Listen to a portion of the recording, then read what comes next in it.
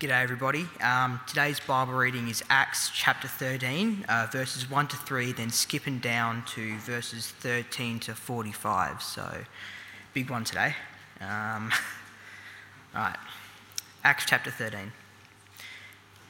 Now in the church at Antioch there were prophets and teachers: Barnabas, Simeon called Niger, Lucius of Cyrene, Manaen, who had been brought up with Herod the Tetrarch, and Saul. While they were worshipping the Lord and fasting, the Holy Spirit said, "Set apart for me Barnabas and Saul for the work to which I have called them." So after they had fasted and prayed, they placed their hands on them and sent them off. All right, skipping down to verse 13. From Paphos, Paul and his companions sailed to Perga in Pamphylia, where John left them to return to Jerusalem. From Perga, they went on to Pisidian Antioch. On the Sabbath, they entered the synagogue and sat down. After the reading from the law and the prophets, the leaders of the synagogue sent word to them, saying, "Brothers, if you have a word of exhortation for the people, please speak." Standing up, Paul motioned with his hand and said, "Fellow Israelites and you Gentiles who worship God, listen to me. The God of the people of Israel chose our ancestors. He made the people prosper during their stay in Egypt. With mighty power, he led them out of that country. For about 40 years, he endured their conduct in the wilderness, and he overthrew 7 nations in Canaan, giving their land to his people as their inheritance. All this took about 450 years. After this, God gave them judges until the time of Samuel the prophet. Then the people asked for a king, and he gave them Saul, son of Kish, of the tribe of Benjamin, who ruled 40 years. After removing Saul, he made David their king. God testified concerning him, "I have found David, son of Jesse, a man after my own heart. He will do everything I want him to do." From this man's descendants, God has brought to Israel the Saviour Jesus, as he promised. Before the coming of Jesus, John preached repentance and baptism to all the people of Israel. As John was completing his work, he said, "Who do you suppose I am? I am not the one you're looking for, but there is one coming after me whose sandals I am not worthy to untie." Fellow children of Abraham and you God-fearing Gentiles, it is to us that this message of salvation has been sent. The people of Jerusalem and their rulers did not recognize Jesus, yet in condemning him, they fulfilled the words of the prophets that are read every Sabbath. Though they found no proper ground for a death sentence, they asked Pilate to have him executed. When they had carried out all that was written about him, they took him down from the cross and laid him in a tomb. But God raised him from the dead, and for many days he was seen by those who had travelled with him from Galilee to Jerusalem. They are now his witness to our people. We tell you the good news. What God promised our ancestors, he has fulfilled for us, their children, by raising up Jesus. As it is written in the 2nd Psalm, "You are my son, today I have become your father."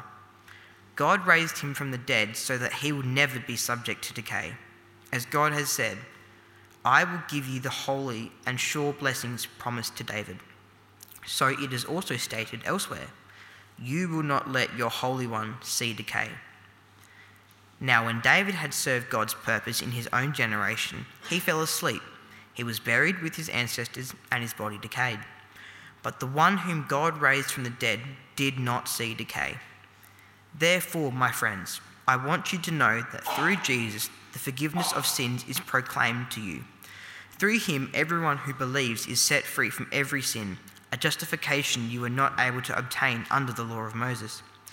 Take care that what the prophets have said does not happen to you. Look, you scoffers, wander and perish, for I am going to do something in your days that you would never believe, even if someone told you. As Paul and Barnabas were leaving the synagogue, the people invited them to speak further about these things on the next Sabbath. When the congregation was dismissed, many of the Jews and devout converts to Judaism followed Paul and Barnabas, who talked with them and urged them to continue in the grace of God. On the next Sabbath, almost the whole city gathered to hear the word of the Lord. When the Jews saw the crowds, they were filled with jealousy. They began to contradict what Paul was saying and heaped abuse on him. Well,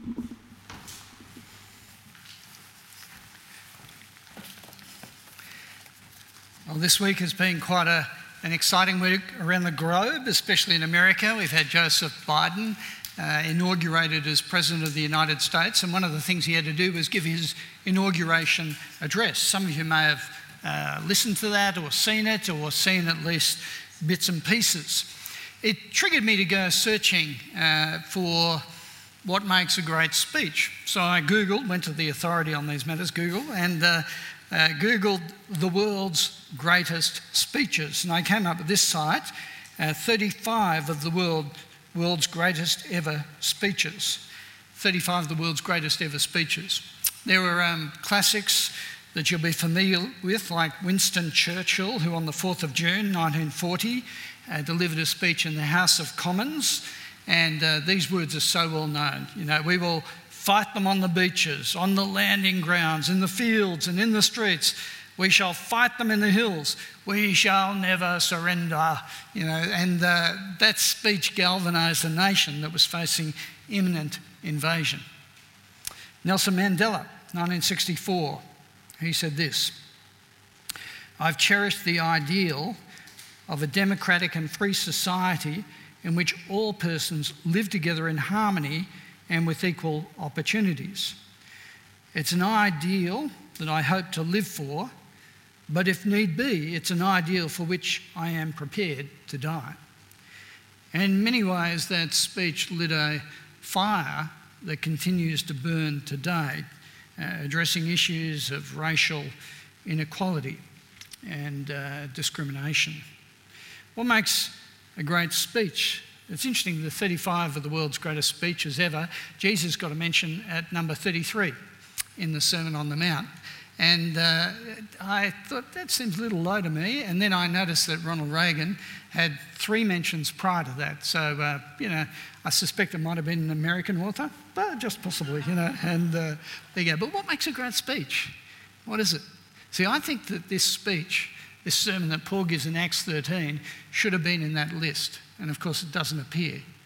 Now, you might say, well, that's because you're a pastor. You're meant to think things like that, And whereas when I was listening to it, I thought, like how many of you found that a riveting speech?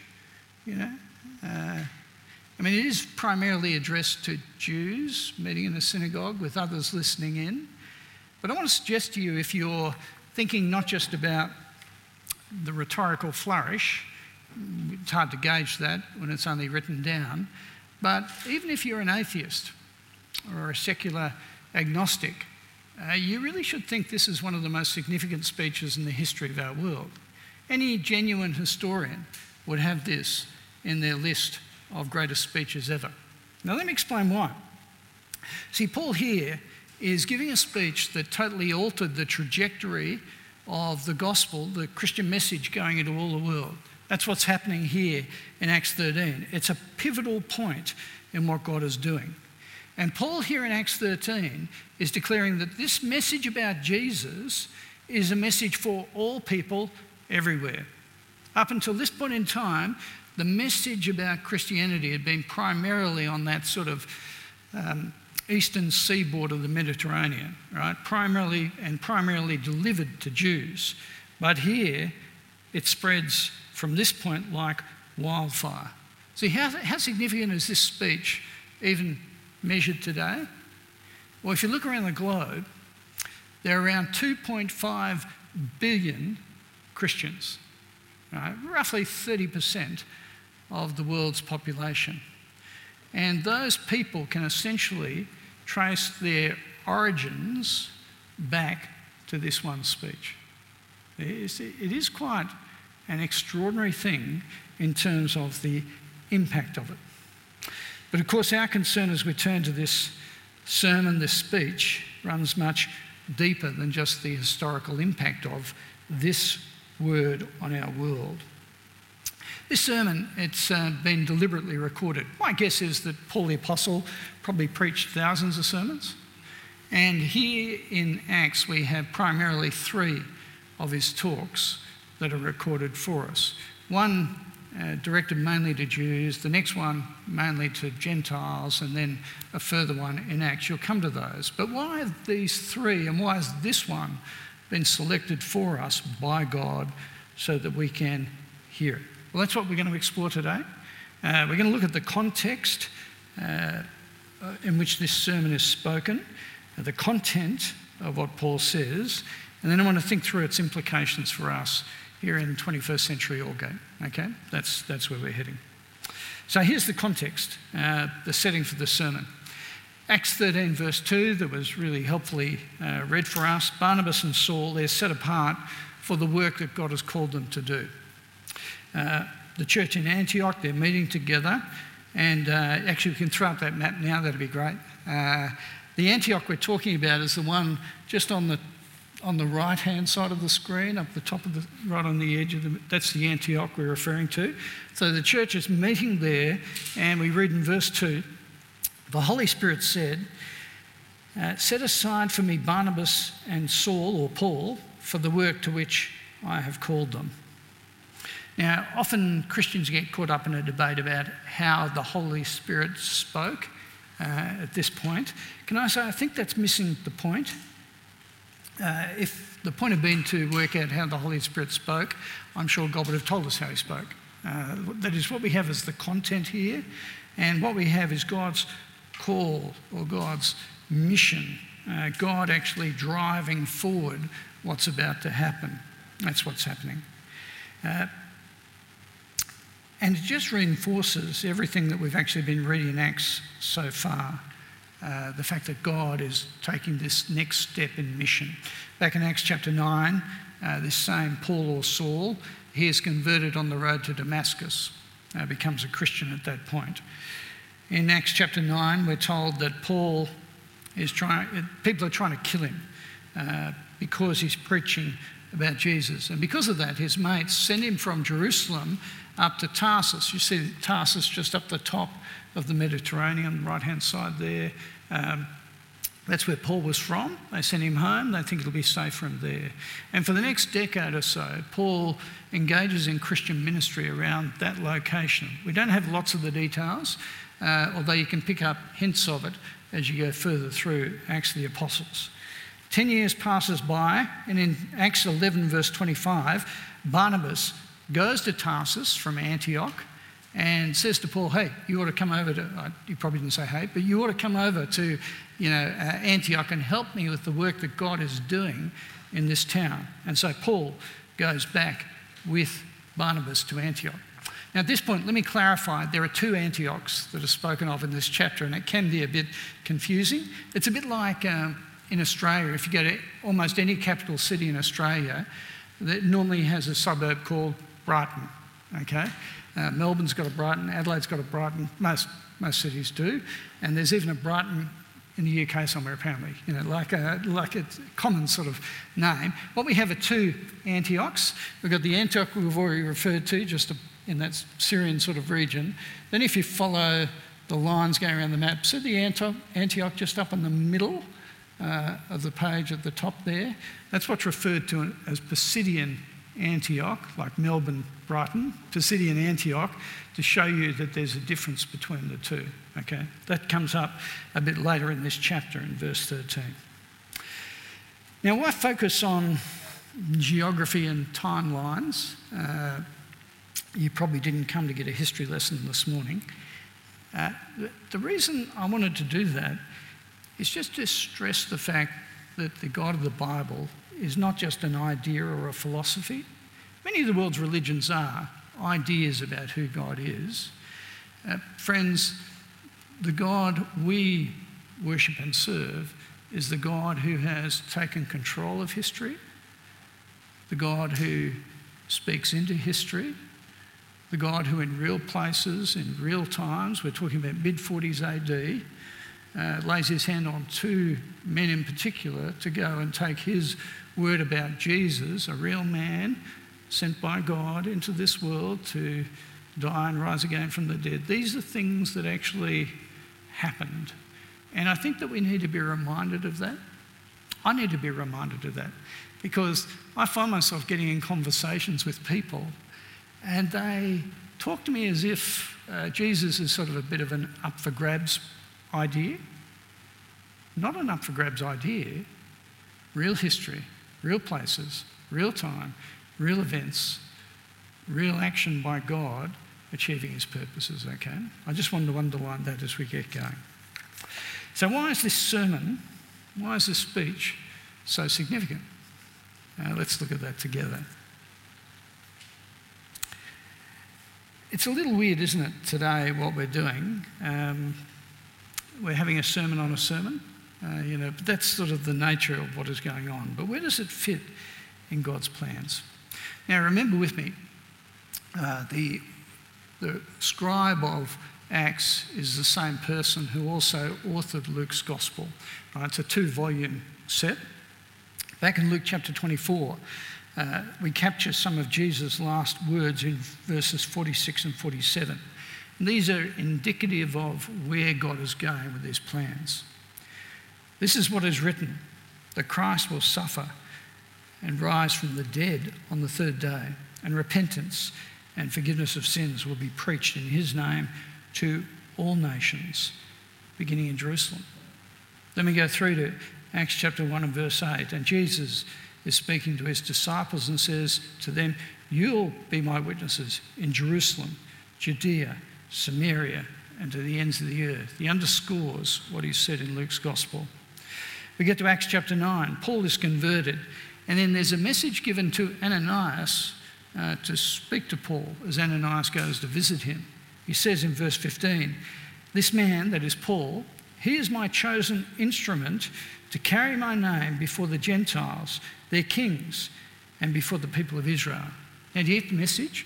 Paul, Luke 24, Acts 1, Acts 9, Paul's converted, and here's the message. You are the guy I'm going to use significantly to take the message about Jesus to all the world, all the nations. This is what God is doing. You see, here in Acts 13, we have this beachhead moment, and this sermon records the fact that Paul stands up and says, "This is the message of God for the whole world." He announces that, even though it's still a predominantly Jewish group that he speaks to. And what Paul does is he provides this wide-angle lens to show what God has been doing throughout history leading to this moment. This is no flash in the pan. This is the persistent purpose of God. He's speaking to Jews. It's in a synagogue in Antioch, the one on the right-hand side. Not the one on the right-hand side, the one in the middle, the city in Antioch.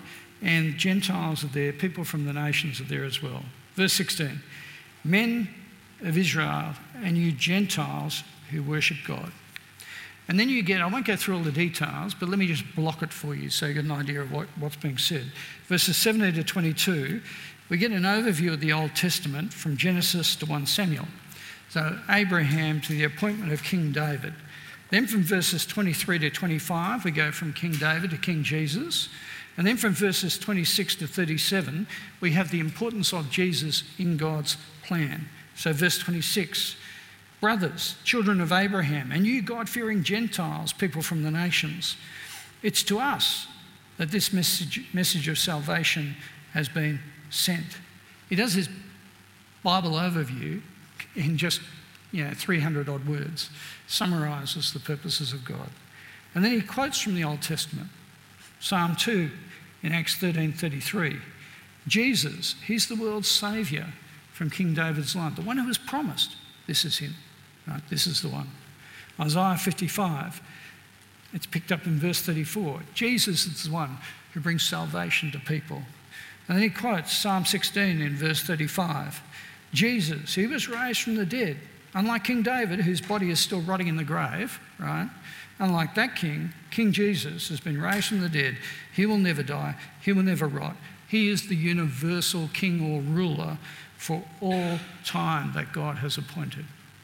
See, the thrust of where it's going. This is no flash in the pan. God's plan for the salvation of the world. It's long-standing and it finds its focus in Jesus. Here is the sermon that he delivers. Now, for just a few moments, what I want to do is capture that and talk about the implications of what Paul the Apostle speaks here for us 2,000 years later. Why is it important? The first is just to underscore yet again, God is ruling over all history. That is what God is doing. Aussies, like I think most Westerners, we're really myopic. We tend to think in very short time frame, right? Long-range planning for an Australian is what am I going to have for tea tonight? You know, it's that sort of, we tend to be very immediate, and that is the nature of a Western culture, that we operate that way. What's happening to me, my family? And let me say, I think it can shape our worldview as Christians. It just when we live in a culture like that, it just creeps in different ways, and even into our local church. It's easy for us to think about who we are, a church here at Aldgate in the 21st century, meeting on that Sunday, the 24th of January, heading into Australia Day. It's easy for us just to think in those sort of limited frame ways. But that perspective is really removed from the reality that we confront here.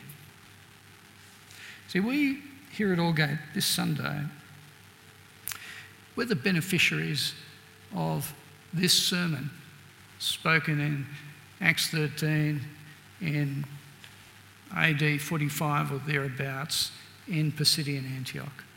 Right? If you're a Christian because Paul preached this sermon in Antioch and then went on to keep preaching that same gospel to the nations. Because the nations are just the scattered peoples on the face of the planet. And you can't get more scattered than us. I mean, we're at the end of the earth. And that is the point. The gospel has even come to us. That's who we are. And it's not just this Acts 13, AD 45 sermon, because that was the plan of God for thousands of years leading into that point, and for thousands of years leading out of that point. Do you understand? That's where we sit as people. And the point being made is the fact that this is something that God is doing. Right? God's kingdom is not all about us, it's about him and us serving him. And you get that all the way through this sermon. The focus is on God, not the speaker of the talk. It's interesting, those greatest speeches ever, they all focus on individuals and how good they were as orators. But this sermon doesn't focus on Paul, it focuses on God. Acts 13 verse 2, God the Holy Spirit sends out Paul and Barnabas. Acts 13 verse 17, it's the God of the people of Israel who chose our fathers. Acts 13 verse 19, God overthrew the enemies of God's people. Acts 13 verse 20, God gave them judges. Verse 22, God made David king. Verse 23, God brought to Israel the Saviour Jesus. Verse 30, God raised Jesus from the dead. Verse 32, all this fulfilled what God had promised in the Old Testament. It's sort of, the sermon for dummies. God, God, God, God, God. This is where the focus is. God controls history. God's plan has always been that the good news about Jesus would be proclaimed to the ends of the earth. That includes us. If you believe, if you count yourself a follower of Jesus today, then thanks be to God who's gone to extraordinary lengths over thousands of years so you can. That's who you are. That's where you sit in the purposes of God. Second thing I just want to underline is that the world's enduring need is met in Jesus. My guess is if you did a census of your friends or your neighbourhood, ask them what's the world's biggest problem right now, they'd almost certainly say the coronavirus and, coming up with a virus that's going to deal with that. And of course, I don't want to minimise the significance of that pandemic or its implications or the solutions to it. But of course, it's not the biggest problem facing our world today. You see, this sermon takes us to the enduring problem, the biggest problem. Verse 38, I want you to know that through Jesus, the forgiveness of sins is proclaimed to you. What every person in our world desperately needs is the forgiveness of sins.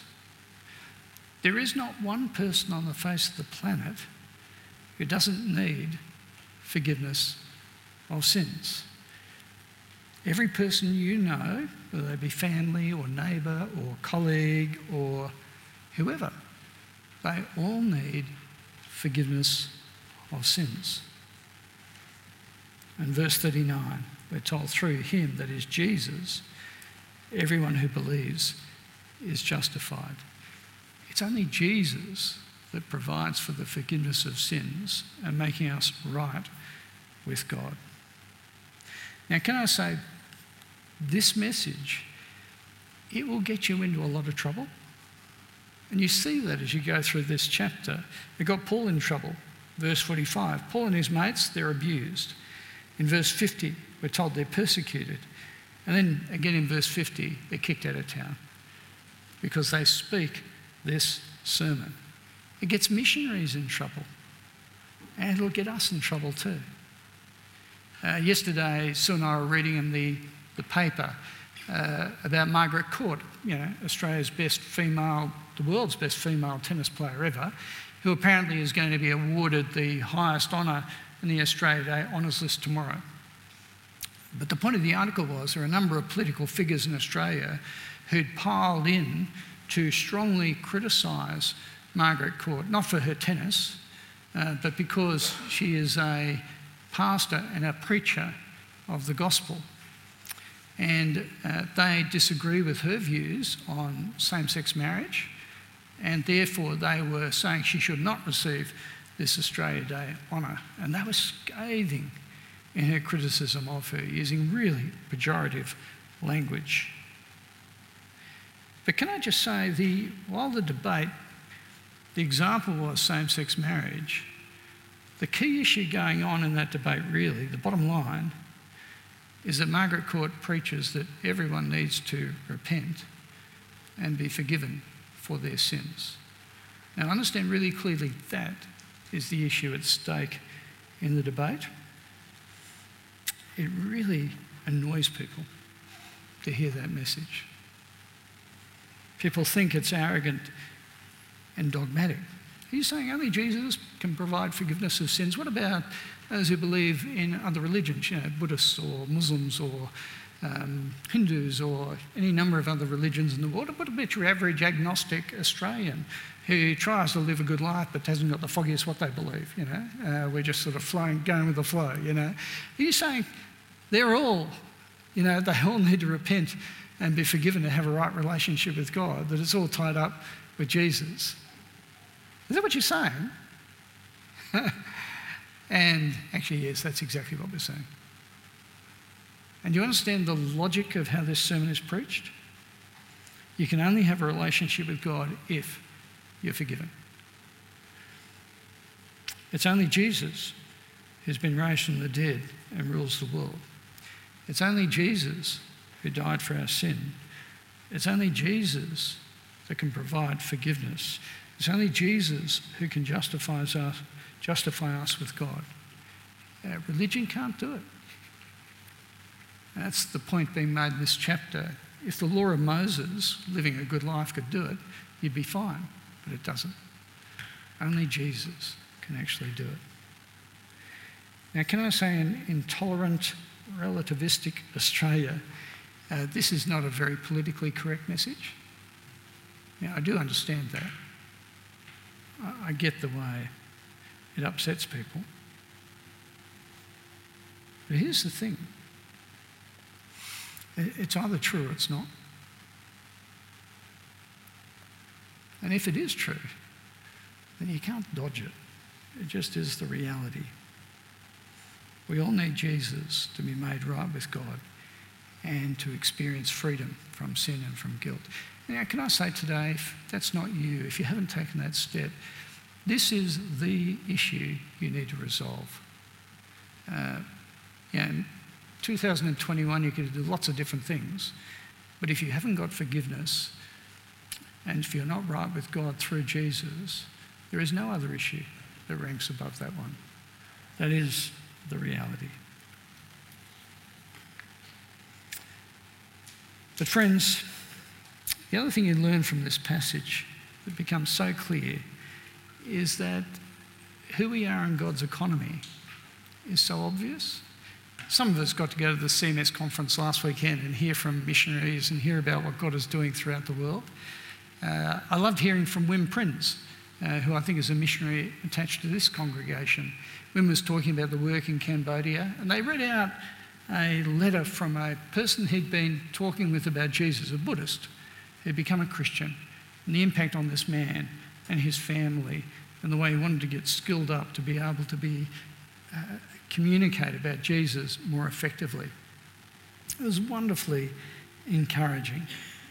And the missionaries were all speaking about just the difficulties they'd been enduring, and especially the complications with that during a COVID period. But all of them spoke with great confidence because they had clarity about Jesus and the importance of people around the nations hearing about him, the sovereignty of God ruling over all of his world and superintending the work of the gospel, and therefore a confidence to be in that space at this time, knowing those truths.